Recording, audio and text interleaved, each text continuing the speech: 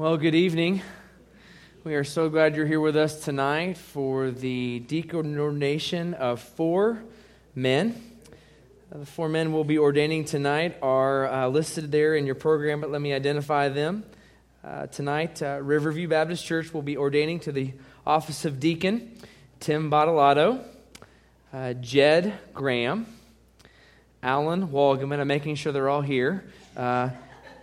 And Nathan Bechtold. We are thankful, Rex, come on forward. We're thankful for your presence here tonight as we celebrate with both these men and their families and this church. I'm going to ask Rex Morrison to come now. He's going to offer our opening prayer here.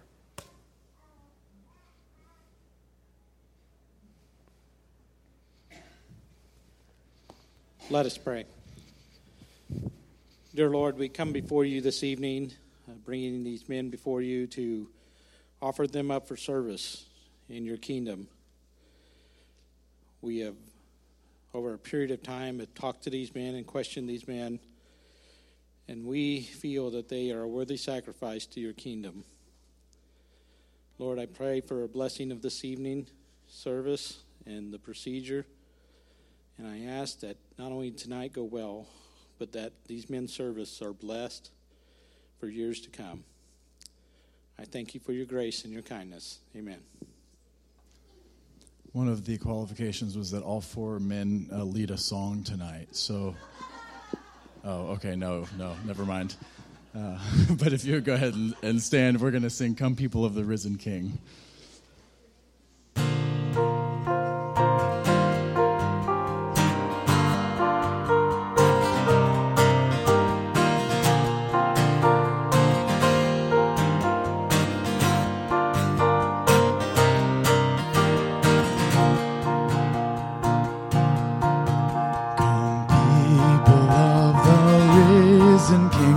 Delight to bring him praise. Come all and tune your hearts to sing to the morning star of grace. From the shifting shadows of the earth, we will lift our eyes to him, where steady arms of mercy reach to gather children in. Rejoice, rejoice, let every tongue rejoice. One heart, one voice, O Church of Christ, rejoice.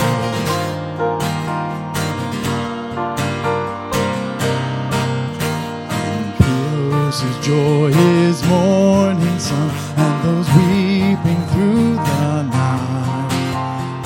Those who tell of battles won and those struggling in the fight. For his perfect love will never change, and his mercies never cease. And follow us through all our days with a certain hope of peace. Rejoice, rejoice, let every tongue rejoice. One heart, one voice, O Church of Christ, rejoice.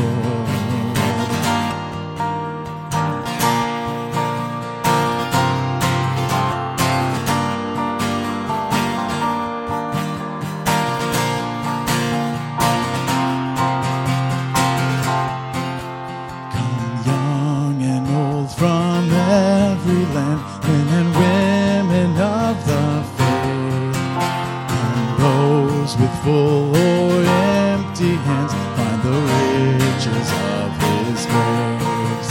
Over all the world his people sing, shore to shore we hear them call. The truth of Christ through every age, our God is all in all. Rejoice, rejoice, let every tongue rejoice. One heart, one voice, O Church of Christ, rejoice. praise rejoice. Let every tongue rejoice. One heart, one voice. O Church of Christ, rejoice. Amen. You can be seated.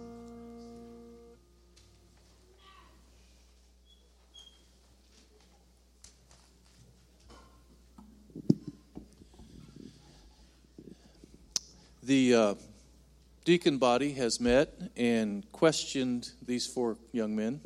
And, Jed, you do qualify as a young man. You still do. And we found them fully qualified. We just would like to take this time to recommend them to be ordained as deacons. All right. Well, thank you so much, Jim. And we, in a few moments, will enter into a formal time of business where we as a church will officially vote. And so I want you to be ready for that in a few moments. If you're looking at your program, you'll notice down there, you see business session. And so in a few moments, you're going to be asked to give your approval of these men as members of this church. Those of you that are members of our body will be asked to vote in that way. And so what we're going to do next is we don't want you to vote just based on our deacons and just their recommendation. We want you to hear for yourself each of their testimonies. And so in just a moment, we'll follow the order here. Tim, Jed, Alan, and Nathan will all come forward and give their testimonies about how they came to know Christ as Savior and Lord.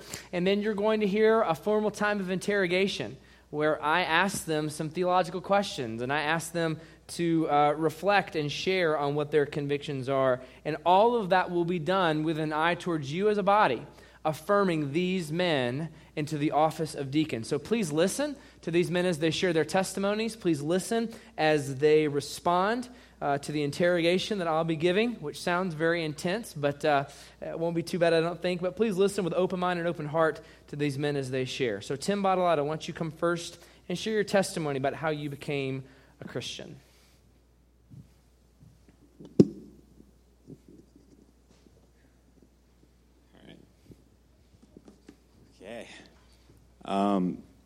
Okay. So I get to go first, so that means I don't know how this is going to go. I'm going to try not to freeze up too much. So, all right.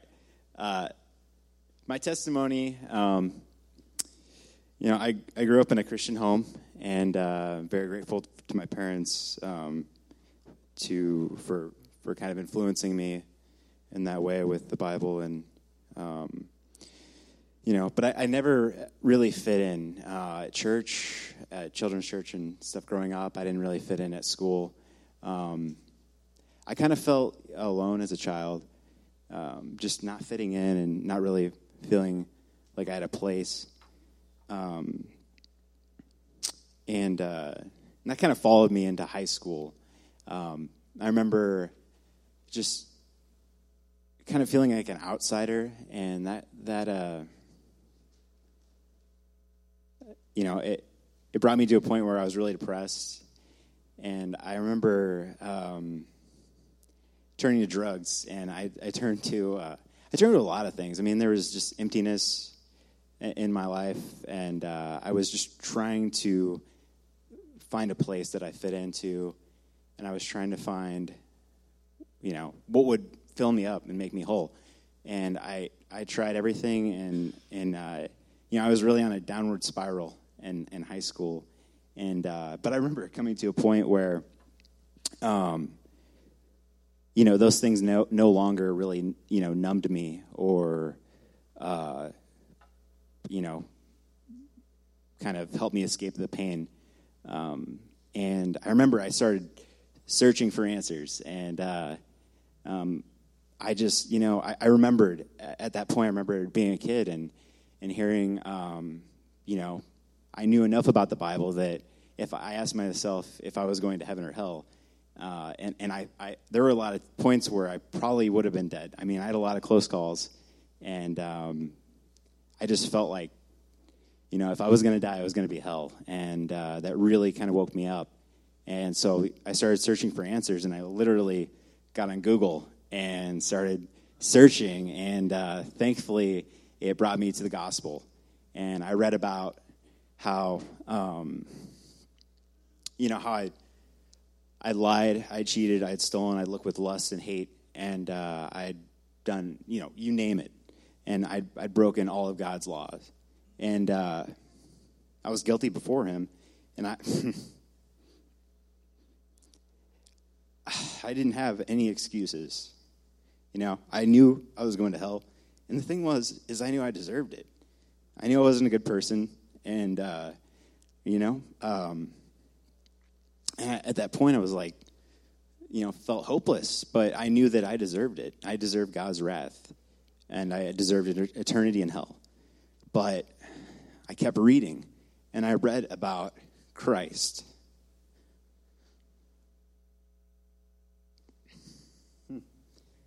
Yeah, man. Thanks, Bruce. I read about Christ coming to this earth, leaving paradise, dying on the cross, taking the wrath, taking what I deserved on the cross. I should have been nailed to the cross, but Christ took that in my place. And I didn't deserve it.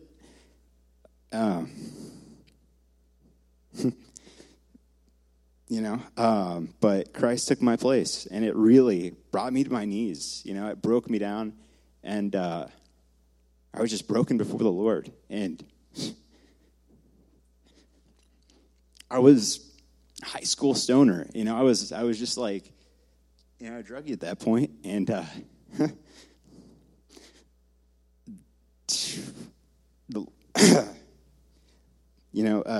God radically transformed me. Before that, I didn't know what a Holy Spirit was, but I felt the Holy Spirit. It radically transformed me. I had a heart of stone, and it crushed the rock. It broke that heart of stone. Any pride I had was gone. The Lord radically transformed me and delivered me, through a process of repentance and faith. God convicted me and cleansed my heart over a very long process and a lot of failure. But, I kept repenting and getting back up and, shaking off the dust. And the Lord continues that work today. I'm not perfect. God's still working in my life. And, but, yeah, the Lord has blessed me with a beautiful wife, kids, and I don't deserve any of it. I'm thankful every day. And, I think that's my testimony. Can we thank? Sorry. Thank you. All right. Mr. Graham, please come forward. Share with us your testimony.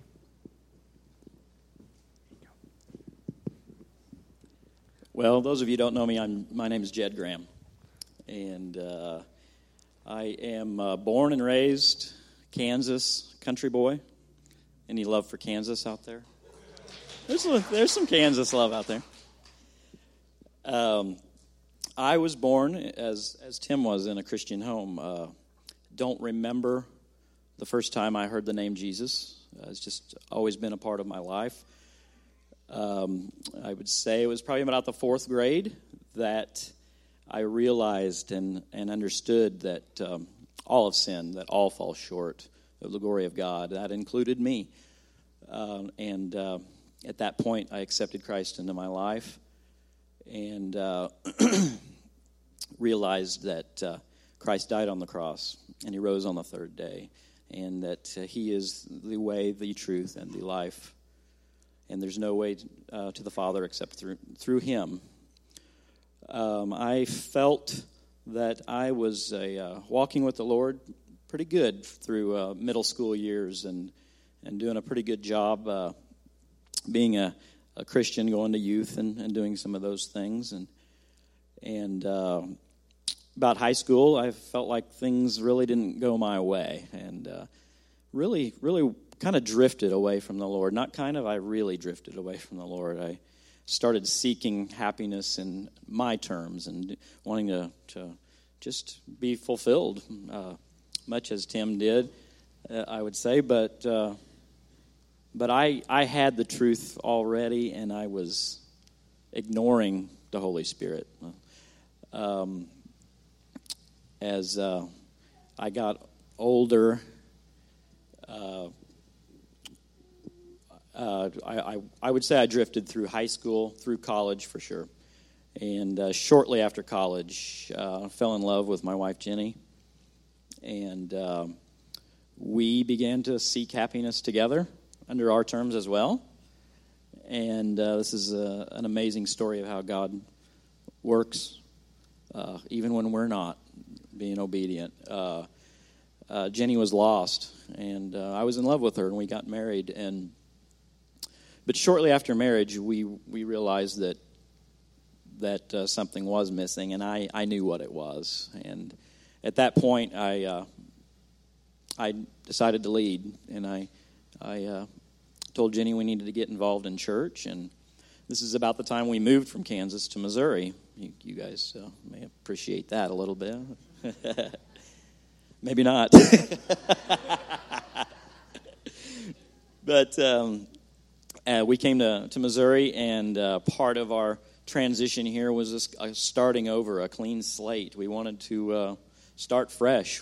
We didn't know a soul in Missouri, and we quickly got active in a church. And within a matter of weeks, Jenny accepted Christ into her life, and that was a huge moment in our lives. We started to grow together, closer to the Lord, and after a few years, the Lord led us to Riverview, and that was an amazing time. Since then we've really found a solid home, a great family, and we're so thankful that we're here. That we started a business during that time as well, and that was another thing that I kind of did for me. I wanted to make money. I wanted to make people happy and have them be satisfied with what I was doing for them. And the Lord's blessed me. I've been successful at my business, been successful in my marriage.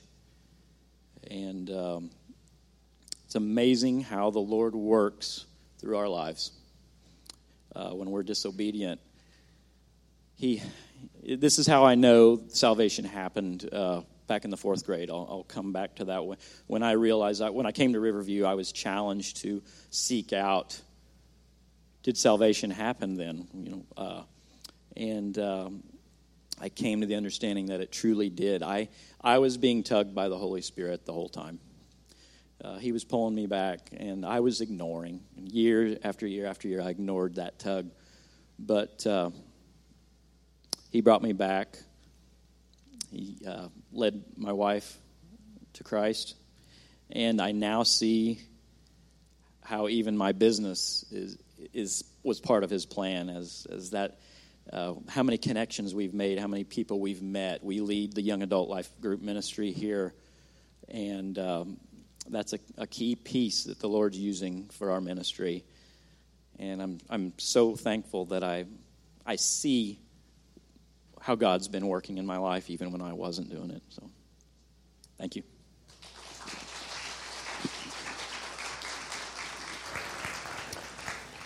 All right, Mr. Wolgamut, please come forward, share with us. Go. Hi, everyone. My name is Alan Wolgamut. I've been coming here for about 3 or so years. Tim talked about not fitting in when he grew up. Well, I have a picture that proves that I fit in less than he did growing up. So,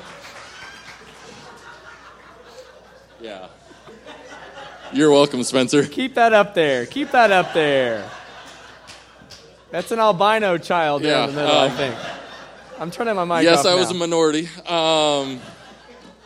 No, in all seriousness, though, I've heard Tim's testimony multiple times. We went to Thailand together last year, and we were practicing it and preparing for the trip, and we had to give it in front of people and stuff. And Tim's is one of my favorite testimonies I've ever heard. It's just, he's so passionate about it, and you can tell the grip that the sin had on his life and the freedom that he's experienced through that, and I really appreciate that about you, Tim. I grew up in the mission field. My parents were missionaries overseas in the mission field of Papua New Guinea. I was born there, and I was raised there. this gave me a lot of unique experiences. I was surrounded by some very incredibly godly, well-grounded Christians, missionaries that have given up tons to be overseas to spread God's word. I was also surrounded by incredibly lost people who worshipped idols daily, worshipped spirits daily. This was part of their lives. This is part of everything they did. And it was just absolutely incredible to see both sides of it so plainly and so obviously throughout daily life. And just seeing the difference in people's lives and when Satan had a hold of them and gripping them with the spiritual realm as opposed to when God had a hold of people's lives and just the peace and safety it gave them. I heard the gospel a lot from different missionaries and stuff, and, you know, my parents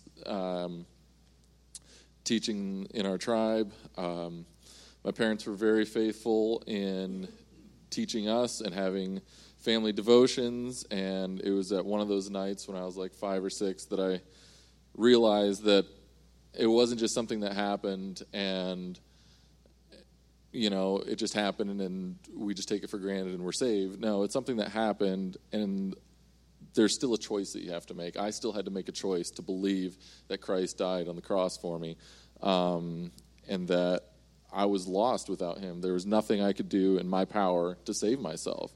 It was all on him, and it was just, I had to just believe that I was a sinner, and that I had to believe that Christ was the only way to save me from that. And that's when I accepted Christ and his death, burial, and resurrection for us. After that, I continued to grow in the Word. We stayed in New Guinea until I was graduated high school. After that, I attended Bible school in Wisconsin, where not only was I able to convince a woman to marry me, but I was able to convince a beautiful, gorgeous, godly woman to marry me, Tracy, and stay with me. Yes. From there, we moved to Missouri, where we started a family, and I was never too challenged since then in my life. I never really strayed off the path. I never really had that really low moment in my life for a consistent period of time. I had times of doubt and times of struggle and stuff like that throughout my life, but I never had that. But I was also never really fully challenged, and once we came to Riverview about 3 years ago, Spencer did that. Spencer came alongside, and he has a way of pushing you and expecting more out of you than you think you can do, which is great. And it's been a huge blessing to me and my family and my wife, and I think, and I know it's true because Tracy says it is. And since then we've just continued to grow in the Word together as a family, and yeah. So. Thank you, Alan.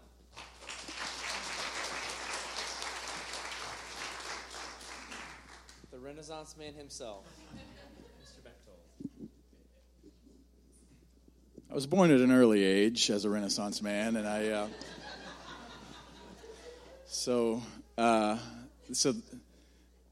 question is, what did your life look like before you met Christ, and then how did you meet Christ, and then what did it look like afterwards? And I don't have very many memories of before I met Christ. I made a profession of faith when I was 6 years old, actually. But in thinking back on it, really, I met Jesus every single day because I had a home where they trained me up in the Word and in the gospel, and so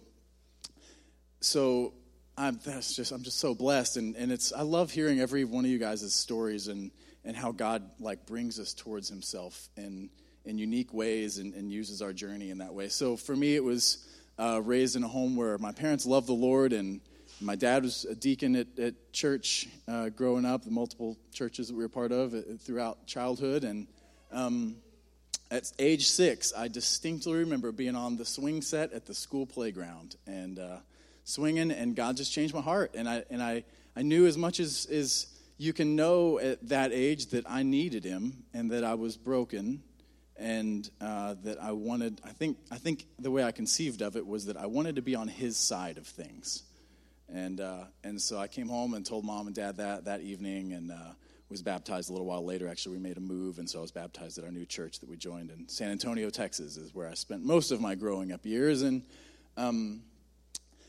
had some moments where I sought after other things in high school and other times, but the Holy Spirit's conviction was always incredibly strong in my life, and God's presence was real, and so my memories of life really are mainly after coming to Christ.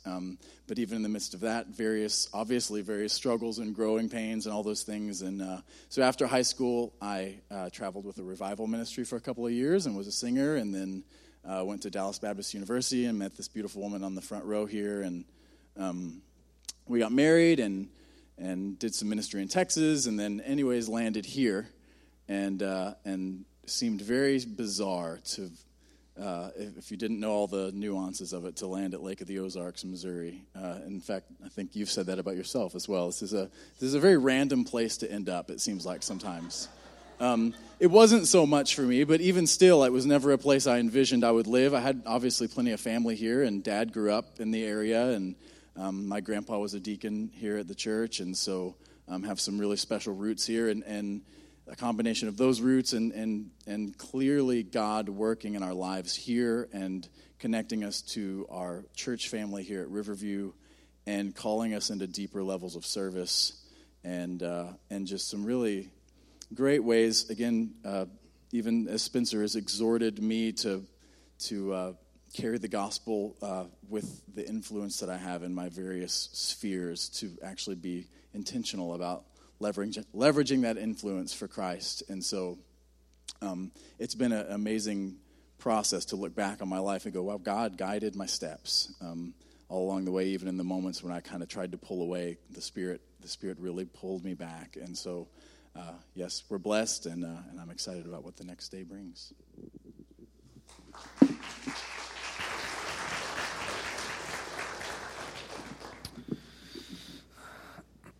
I always love having quotes attributed to me. I should probably leave this on because I'm about to ask each of these men to come back up. You know, one of the things I'm thankful for as pastor here is the privilege of getting to hear testimonies of God's grace. It's very easy to think that, well, somebody's testimony's better or more dynamic or whatever, but the reality is every single one of these men, that the stories they shared is actually something where we give thanks to God. We give thanks to God for taking people like these four guys and making them trophies of grace for His glory and His praise and His renown. So we want to continue this process. Please, again, church family, remember what we are doing in these moments as we're giving you an opportunity to hear from these men, to hear their testimony, but now we're going to move to a time of you hearing about their theology and what they believe about the Bible and about salvation. And again, this is with an eye to you installing and affirming these men into the office of deacon. So we're going to move formally now into the time of interrogation of these candidates, and I'm going to ask them each to come in turn. So Tim, would you please come first? And why don't you get right here? The bright light? Yeah, the bright light. Yes, sir. Please get right there. Yeah, exactly.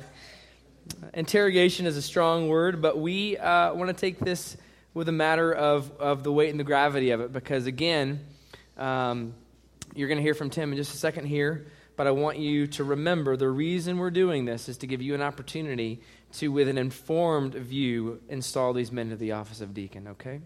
So Tim, I have a few questions for you. I want you to answer for our folks so they can hear from you about what you believe. First, do you believe the Bible is God's word, inerrant and inspired by the Holy Spirit? Yes. Do you believe the Bible is inerrant and sufficient? Yes. Do you believe in God, the Father Almighty, creator of heaven and earth? Yes, I do. Do you believe that God is a Trinity, Father, Son, and Holy Spirit? Yes. Do you believe in Jesus Christ, God's only Son, our Lord, who was conceived by the Holy Spirit and born of the Virgin Mary? Yes. Do you believe Christ suffered under Pontius Pilate, was crucified, died, and was buried? Yes. Do you believe that on the third day Jesus rose again? Yes. Do you believe that he ascended into heaven and is seated at the right hand of the Father? Yes. Do you believe that he will come again to judge the living and the dead? Yes, I do. Do you believe in the Holy Spirit? Yes. Do you believe in the forgiveness of sins and the resurrection of the body? Yes. Do you believe in the life everlasting? Yes. Do you believe, Tim, that faith in Christ Jesus is the only way someone can be forgiven of their sins? Yes. Thank you very much. Jed Graham, please come forward, sir. I'll ask you the same series of questions. Do you believe the Bible is God's Word inspired by the Holy Spirit? Yes. Do you believe the Bible is inerrant and sufficient? Yes. Do you believe in God, the Father Almighty, creator of heaven and earth? Yes. Do you believe that God is a Trinity, Father, Son, and Holy Spirit? Yes. Do you believe in Jesus Christ, God's only Son, our Lord, who is conceived by the Holy Spirit and born of the Virgin Mary? Yes. Do you believe Christ suffered under Pontius Pilate, was crucified, died, and was buried? Yes. Do you believe that on the third day Jesus rose again and ascended into heaven? Yes. Do you believe that Jesus is seated at the right hand of the Father and that he will come again one day to judge the living and the dead? Yes. Do you believe in the Holy Spirit? Yes. Do you believe in the forgiveness of sins and the resurrection of the body? Yes. Do you believe in the life everlasting? Yes. Do you believe faith in Jesus Christ is the only way someone can be forgiven of their sins? The only way. Thank you. All right. Alan Walgamut, please come forward. I'm going to ask you the same questions. Do you believe that the Bible is God's Word inspired by the Holy Spirit? Yes. Do you believe the Bible is inerrant and sufficient? Yes. Do you believe in God, the Father Almighty, creator of heaven and earth? Yes. Do you believe that God is a Trinity, Father, Son, and Holy Spirit? Yes. Do you believe in Jesus Christ, God's only Son, our Lord, who was conceived by the Holy Spirit and born of the Virgin Mary? Yes. Do you believe Jesus Christ suffered under Pontius Pilate, was crucified, died, and was buried? Yes. Do you believe that on the third day Jesus rose again and ascended into heaven? Yes. Do you believe that Jesus is seated at the right hand of the Father and that one day he will come again to judge the living and the dead? Yes. Do you believe in the Holy Spirit and the forgiveness of sins? Yes. Do you believe in the resurrection of the body and the life everlasting? Yes. Do you believe faith in Christ is the only way someone can be forgiven of their sins? Yes. Thank you very much. And last but not least, Mr. Bechtold. I'll ask you the same series of questions, Nathan. Do you believe the Bible is God's Word inspired by the Holy Spirit? Yes, Do you believe the Bible is inerrant and sufficient? I do. Do you believe in God, the Father Almighty, creator of heaven and of earth? Yes, Do you believe that God is a Trinity, Father, Son, and Holy Spirit? yes, Do you believe in Jesus Christ, God's only Son, our Lord, who was conceived by the Holy Spirit and born of the Virgin Mary? yes, Do you believe Christ Jesus suffered under Pontius Pilate, was crucified, died, and was buried? yes, Do you believe that on the third day Jesus rose again and ascended into heaven? absolutely. Do you believe that Jesus is seated at the right hand of the Father and one day he will come again to judge the living and the dead? Yes, Do you believe in the Holy Spirit and the forgiveness of sins? yes, Do you believe in the resurrection of the body and the life everlasting? yes, Do you believe that faith in Jesus Christ is the only way someone can be forgiven of their sins? yes, I do. Thank you very much. Can we thank these men for sharing their beliefs? Now, as we continue to prepare you for this coming time of vote and setting aside, we're going to ask Ken Kell now to come and read the qualifications and the passages that are relevantly related to the office of deacon. Ken, you come and read for us.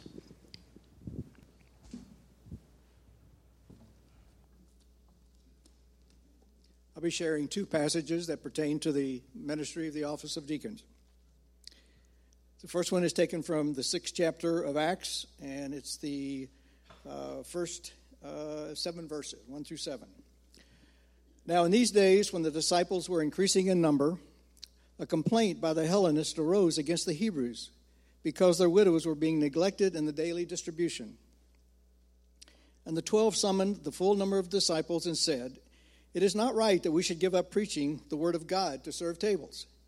Therefore, brothers, pick out from among you 7 men of good repute, full of the Spirit and of wisdom, whom we will appoint to this duty. But we will devote ourselves to prayer and to the ministry of the word." And what they said pleased the whole gathering, and they chose Stephen, a man full of faith and of the Holy Spirit, and Philip, and Prochorus, and Nicanor, and Timon, and Parmenas, and Nicholas, a proselyte of Antioch. These they set before the apostles, and they prayed and laid their hands on them. And the word of God continued to increase, and the number of disciples multiplied greatly in Jerusalem, and a great many of the priests became obedient to the faith. The next passage is found in 1 Timothy, verses 8 through 13. Deacons likewise must be dignified, not double-tongued, not addicted to much wine, not greedy for dishonest gain. They must hold the mystery of the faith with a clear conscience. And let them also be tested first, then let them serve as deacons if they prove themselves worthy. Their wives likewise must be dignified, non-slanderers, but sober-minded, faithful in all things. Let deacons each be the husband of one wife, managing their children and their own households well. For those who serve well as deacons gain a good standing for themselves, and also great confidence in the faith that is in Christ Jesus.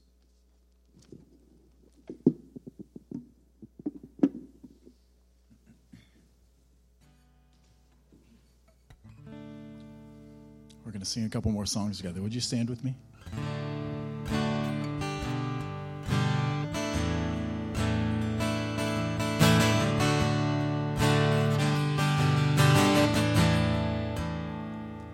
That's not the right song.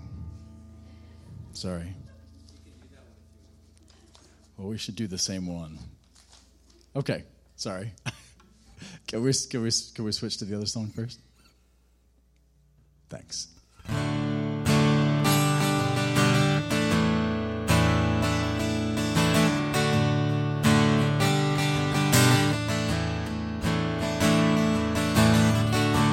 I'm forgiven because you were forsaken.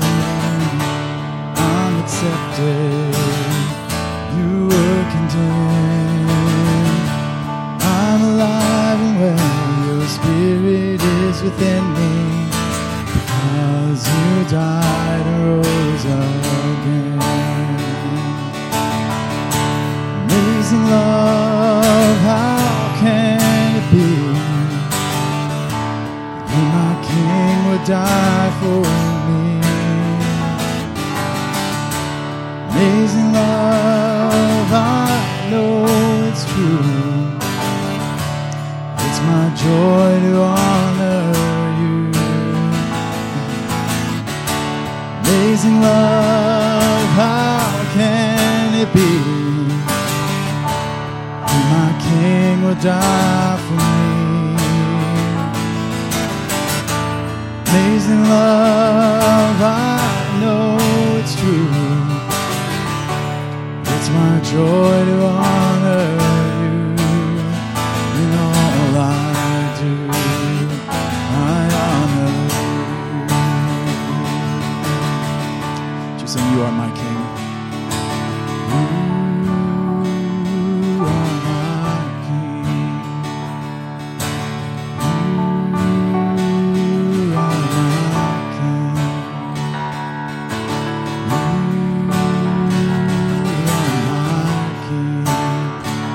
Jesus, you are my King.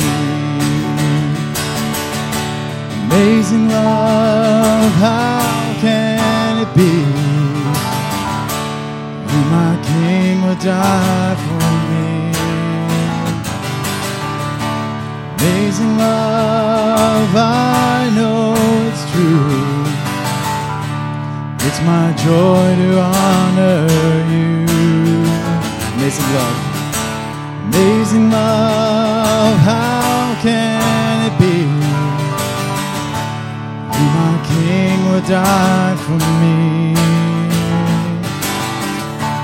Amazing love, I know it's true.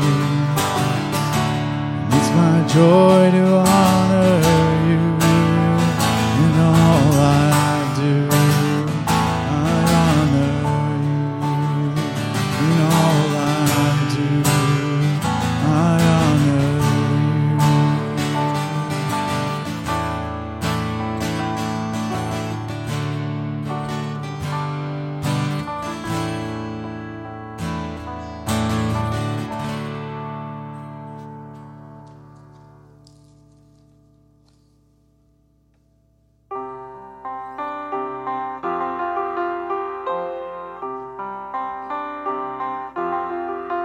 Come thou fount of every blessing, tune my heart to sing thy great streams of mercy, never ceasing, call for songs of loudest praise. Teach me some melodious song, sung by flaming tongues above. Praise the mountain fixed upon it, mount of thy redeeming love.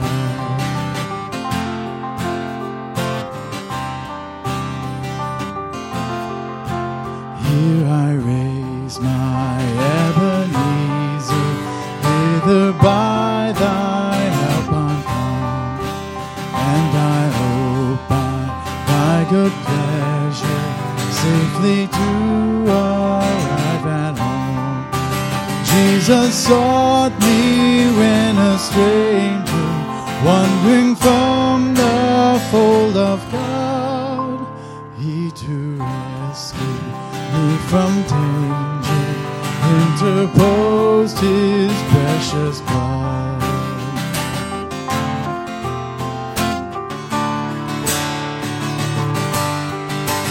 Oh, to grace, how great a debtor daily I'm constrained to be. Let thy grace, Lord, like a fetter, bind my wandering heart to thee. Prone to wander, Lord, I feel it, prone to leave the God I love. Here's my heart, Lord, take and seal it for thy courts above. Prone to wander, Lord, I feel it, prone to leave the God I love. Here's my heart, Lord, take and seal it for thy courts above.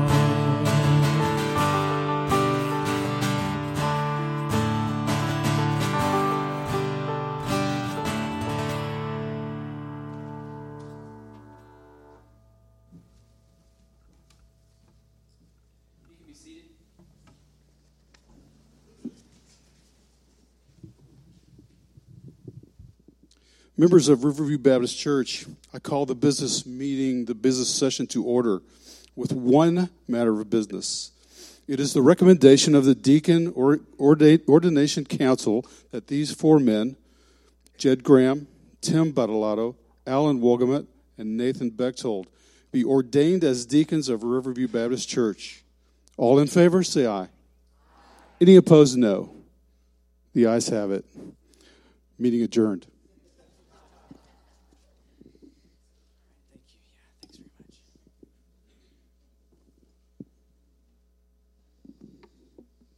Bible, you can turn to Acts chapter 6.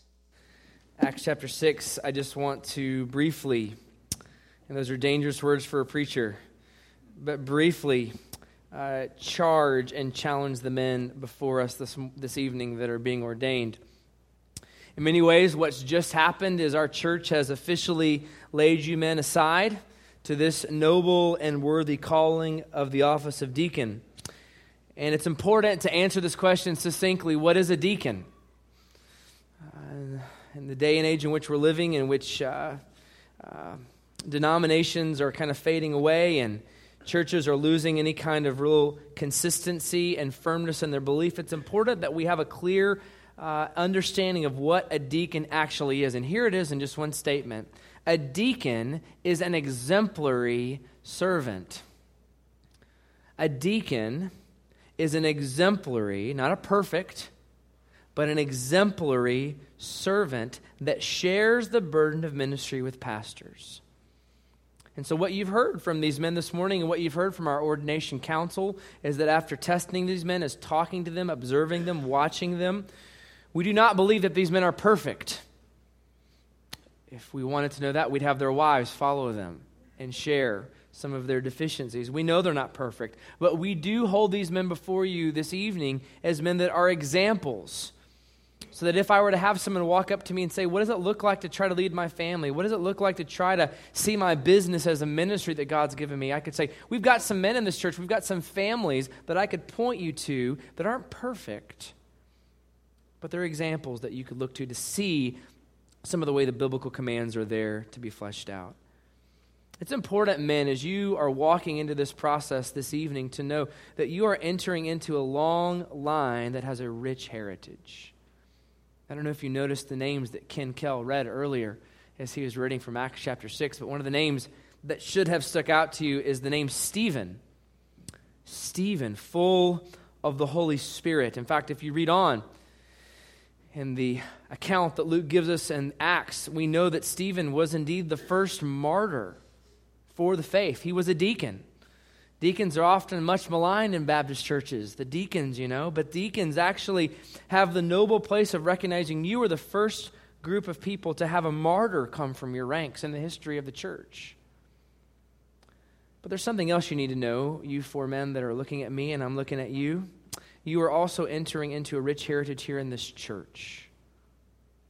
You're entering into a fraternity, a line of men that include names like John de Graffenried, Harold Bechtold that was mentioned a moment ago, and men like Art Porter. You're entering into a line of men who have served this church faithfully. When I was 30 years old and this church called me to be their pastor, I confess to you I did not understand nor appreciate the depth of the service of men who've gone before us. But I understand it now, and I see it for what it is, and I see the legacy of people, not flashy, not fancy, not always having all the answers, but people that tirelessly serve the Lord, serve the church, and serve their families, often imperfectly, but served faithfully nonetheless. And you four men, you're entering into that line of men who've come before you. And I want to go on to that just for a moment to say, it's moments like this, church family, that I see these four men stepping up to lead and to be servants that I say, the Lord is blessing our church. Do you see that, church family? That these men are by no means perfect, but the fact that God is calling a new generation of young men to lead as servants and examples in this church is not a sign of our ability. It's not a sign of our ingenuity, our processes, though we have them, though we work hard. These four men are the sign of God's favor and blessing on this church. And we need to give glory and thanks to God for that. Amen? But men, I do want to charge you this morning from Acts chapter 6. I want to read this again as Ken read some of these verses. And I'm going to give you 3 ways that deacons serve as examples. 3 ways that deacons serve as examples. In the day and age in which the church was coming to bear, the church was multi-ethnic. There were Jewish people, Hebrew people of Hebrew descent, and there were Gentiles. And one of the challenges the early church faced was subtle favoritism that was easy to drift into towards the Jewish widows and families. And so a dispute came up. Imagine that, a church with a dispute. This is not a new thing, right? But they had a dispute, and they said, The apostles, which we believe are forerunners in some ways to the function that pastors have for churches now, they were being distracted from the ministry of the word and prayer. And they said it's not right for us to try to drift into some of these other ministries and neglect the ministry of the word. What are we going to do? And so it was in Acts chapter 6 and verified in 1 Timothy chapter 3 with these qualifications that the origin of deacon was born. The deacon ministry was born as a way of coming alongside the ministry of pastors and serving with them. And can I just say, as I look at you four, I'm excited to serve with you guys. I don't just consider you leaders in our church or our model examples. I consider all four of you my friends, and I'm thankful for that. These men that are sitting before us, church family, are entering into a long line of men that were called to serve. And I want to show you 3 ways they were called to serve in this passage. Look at verse 2. As we see this come to a head. It says, the 12, that's the apostles, summoned the full number of disciples and said, it is not right that we should give up preaching the word of God to serve tables. Therefore, brothers, pick out from among you 7 men of good repute, full of the Spirit and of wisdom, whom we will appoint to this duty. But we will devote ourselves to prayer and to ministry of the word. 3 ways, very quickly, that deacons are to serve. Number 1, they are to serve with a good reputation. Nathan, Jed, Tim, and Alan, you are to be men of integrity. You are to be men that when you say something, we can count on you. That when you promise to do something, we know that you're going to do it. One of the ways that your reputation and your integrity shows itself is in the way that you lead and treat your families, the way that you are a model person of integrity and repute and above reproach with your families. I did not have the privilege of knowing your grandfather, Nathan, and Barry and Scott, your father, Harold, but I've heard stories about his faithfulness to his wife and the way that as her health was failing, the way he ministered to her and every day went to see her and love her. He was a person of integrity. He was a person of moral character and fiber and strength. This is an example of what a deacon is to be. He's to be a person that has an inward strength that's immovable because it's not based on your character or your ability. His immovable strength is based on his faith, the solid rock that is Christ Jesus. Listen to some verses from Proverbs and Psalms about integrity. Proverbs 28:18 says, whoever walks in integrity will be delivered, but he who is crooked in his ways will suddenly fall. Psalm 24 verses 3-5 says this, who shall ascend the hill of the Lord, and who will stand in his holy place? He who has clean hands and a pure heart, who does not lift up his soul to what is false and does not swear deceitfully. He will receive a blessing from the Lord and righteousness from the God of his salvation.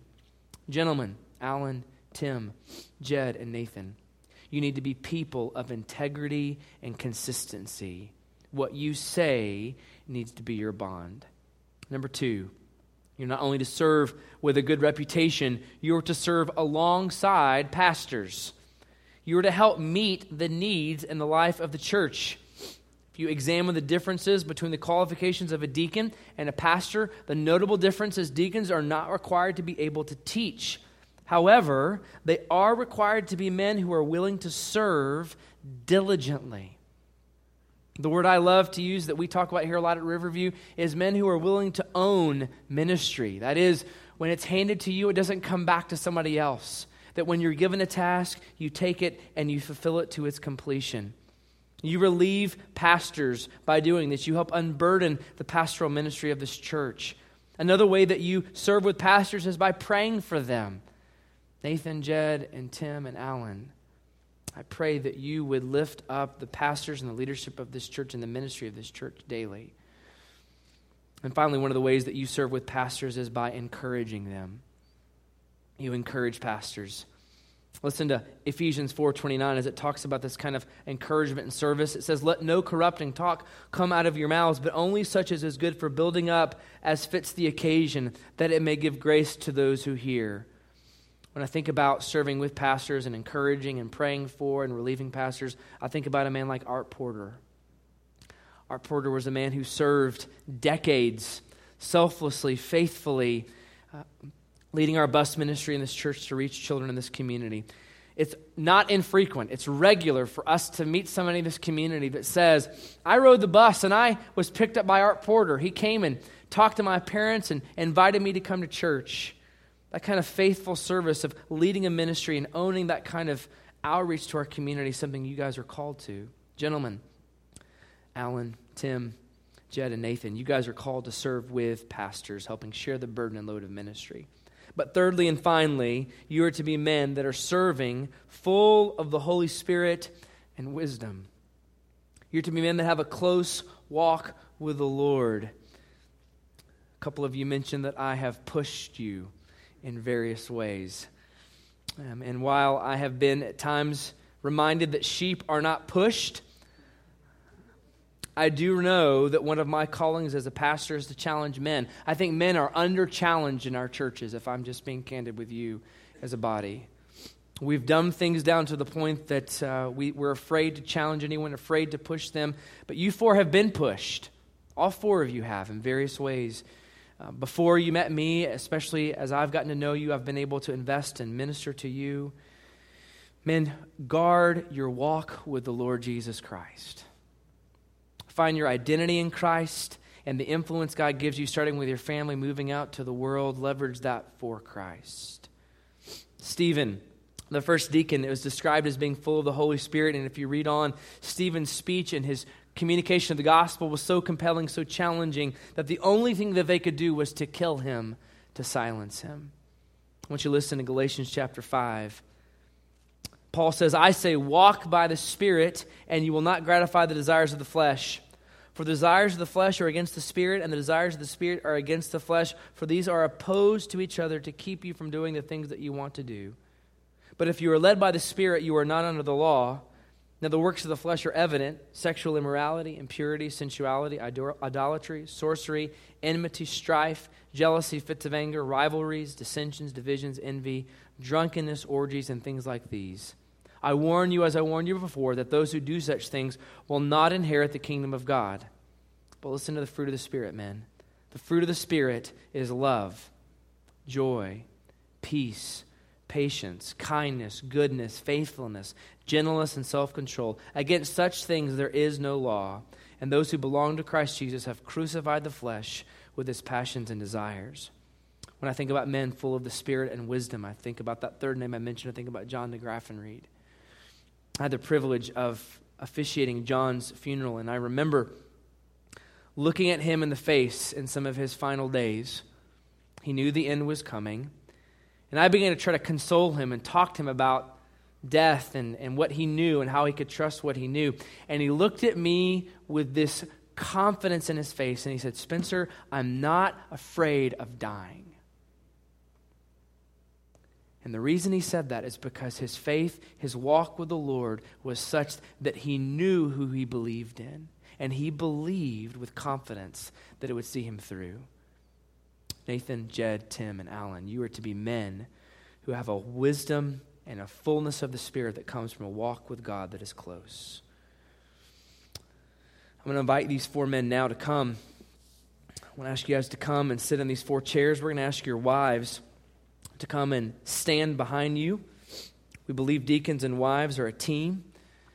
And at this time, if you are someone who's been ordained, a man who's been ordained here this evening, in a few moments I'm going to pray. And after I pray, we're going to ask you to line up here to my left. And we're going to come to a time of laying on of hands over these men. And this time of laying on of hands is actually something that we are continuing from the book of Acts. It says that they set these men aside and they prayed and they laid their hands on them for the ministry that God has called them to. So if you are ordained and you're in that position, you'd be willing to pray. As soon as I finish praying for these men, would you please come? Father God, we thank you for these men. We thank you for the ministry and the office of deacon and the ministry you've called them to. God, we pray now that in this time of laying on of hands, that you would continue to solidify the calling they have to be a deacon, and you would ordain the ministry and bless the ministry that you've called them to. In Jesus' name we pray. Amen.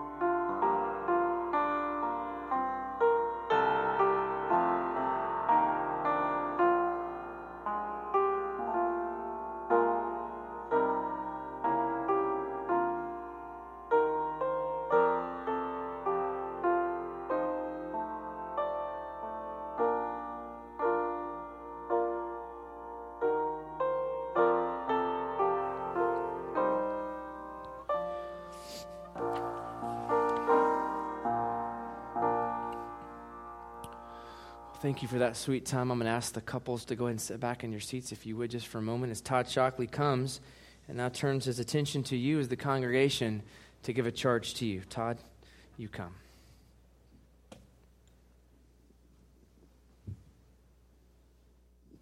Thank you, Spencer. A couple quick things. What you said about the heritage of this church just made me look back in the front cover of this Bible.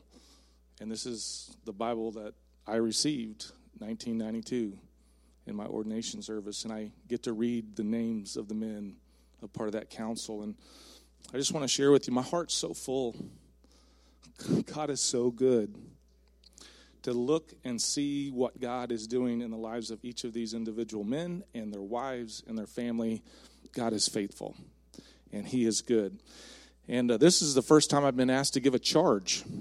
And so I was like, what's really a charge? And I know that we're not talking about an amount to be paid for a goods or service. I know we're not talking about a matter of electricity. But Webster defined it as a requirement or obligation. And I thought, well, when I think of a requirement, I think of obedience. And then the very next thing that comes to mind, when we talk about obedience to the Lord, our motivation is love. If you love me, you'll obey. So my charge to you is how we will love them. So I'm going to ask for us to love them in 4 specific ways. And this comes from both in Timothy and in the whole of God's Word. And so I first want us to remember to esteem, to hold in high regard this position or place, this responsibility and role as deacon. And as a church, Riverview, we've done that tonight in the sense that we've set apart a service, especially to set you apart. But in just a moment, individually, I'm going to ask you to remember to esteem their role and responsibility. Hold in high regard that role. The second thing that the Scriptures would encourage us to do is to encourage them. It says that we're to encourage one another daily in the Lord, and that we're to rejoice. In times of rejoicing, we're to weep. In times of weeping, we're to share and to care. So I'm going to charge you, church, that we encourage both them and their spouses and families. And then it describes later in Timothy in chapter 5, if something were to arise, a concern or an offense, it says that we're not to sharply rebuke, but we're to appeal. So I would ask that we would go to them, if that were the situation, in such a way as it says, if it's an older man, that we would go as a father, or to a younger man as a brother, but we would appeal. We're not to criticize. Our words should be of encouragement, support, and appreciation. So in that respect, and then finally, I'm going to ask us that we would remember to continually pray for them in their role of deacon and for their role of leading their families. And so, church, if you so desire, please stand at this time. And for each of those commitments and those ways that I'm going to ask you to love on them, I just would ask you to respond with I will. I promise to love these men and their families by holding in high regard their role and responsibility as deacon. And I promise to love these men and their families by encouraging them in the Lord, by caring for them, and by sharing in their joys and sorrows, supportive and speaking well of them always. And I promise to love them by sharing the concern or offense, if that should arise, and appealing to them as a father or a brother as the case may dictate. And finally, I promise to love them by lifting them up in prayer with passion, fervently, consistently, asking God's blessing and provision as they serve among us. Thank you, church. All right. Ken Kell, would you help me for a moment? You may be seated just for a second. We're finished with this out. Would you help me get these certificates out to these men? I want to come to a time now of formally presenting these men. We have sought this evening not to contrive some position on our own upon these men. We've sought to, in agreement with the Lord, set these side men apart for ministry, and now we're formally going to present them to you for deacon ministry. First, I want to ask Nathan Bechtold and Kate, if you guys would come forward. Just stand next to your chair there. Can you get, yeah, I'll take We have a Bible for you and a certificate of ordination. Can we celebrate with Nathan and Kate their ordination in the deacon ministry? Alan Walgamet's next. Alan and Tracy Walgamet, would you guys come forward, please? Stand next here to Nate and Kate next to this chair. Alan, I want to give you this certificate of ordination and this Bible for you. Can we celebrate with Alan and Tracy to the office of deacon? Next, I'd like to ask Jed and Jenny Graham to come forward at this time. We have a Bible for you and a certificate of ordination. Can we celebrate with the Graham family this evening? And finally, last but not least, Tim Bottolato, would you please come and have us give you the certificate of ordination and this Bible as a recognition of that. Can we celebrate with Tim and Sarah, what God's doing in their lives? Ken Kell, would you come back up here? And Jim Wright, there you are. Jim Wright, come on back up. I lost Jim for a second there. John Bussey's not feeling well tonight, and so Jim agreed to step in and offer our benediction. When Jim is finished praying, we hope you'll join us with these sweet families in the multipurpose room for a time of reception. Don't forget to pick up your kiddos downstairs if you have them down there. Jim, pray for us. Let's pray. Dear Heavenly Father, just thank you this evening for this time that you've given us to come and gather together and Lord, just to set apart these men for ministry. We just want to thank you for them.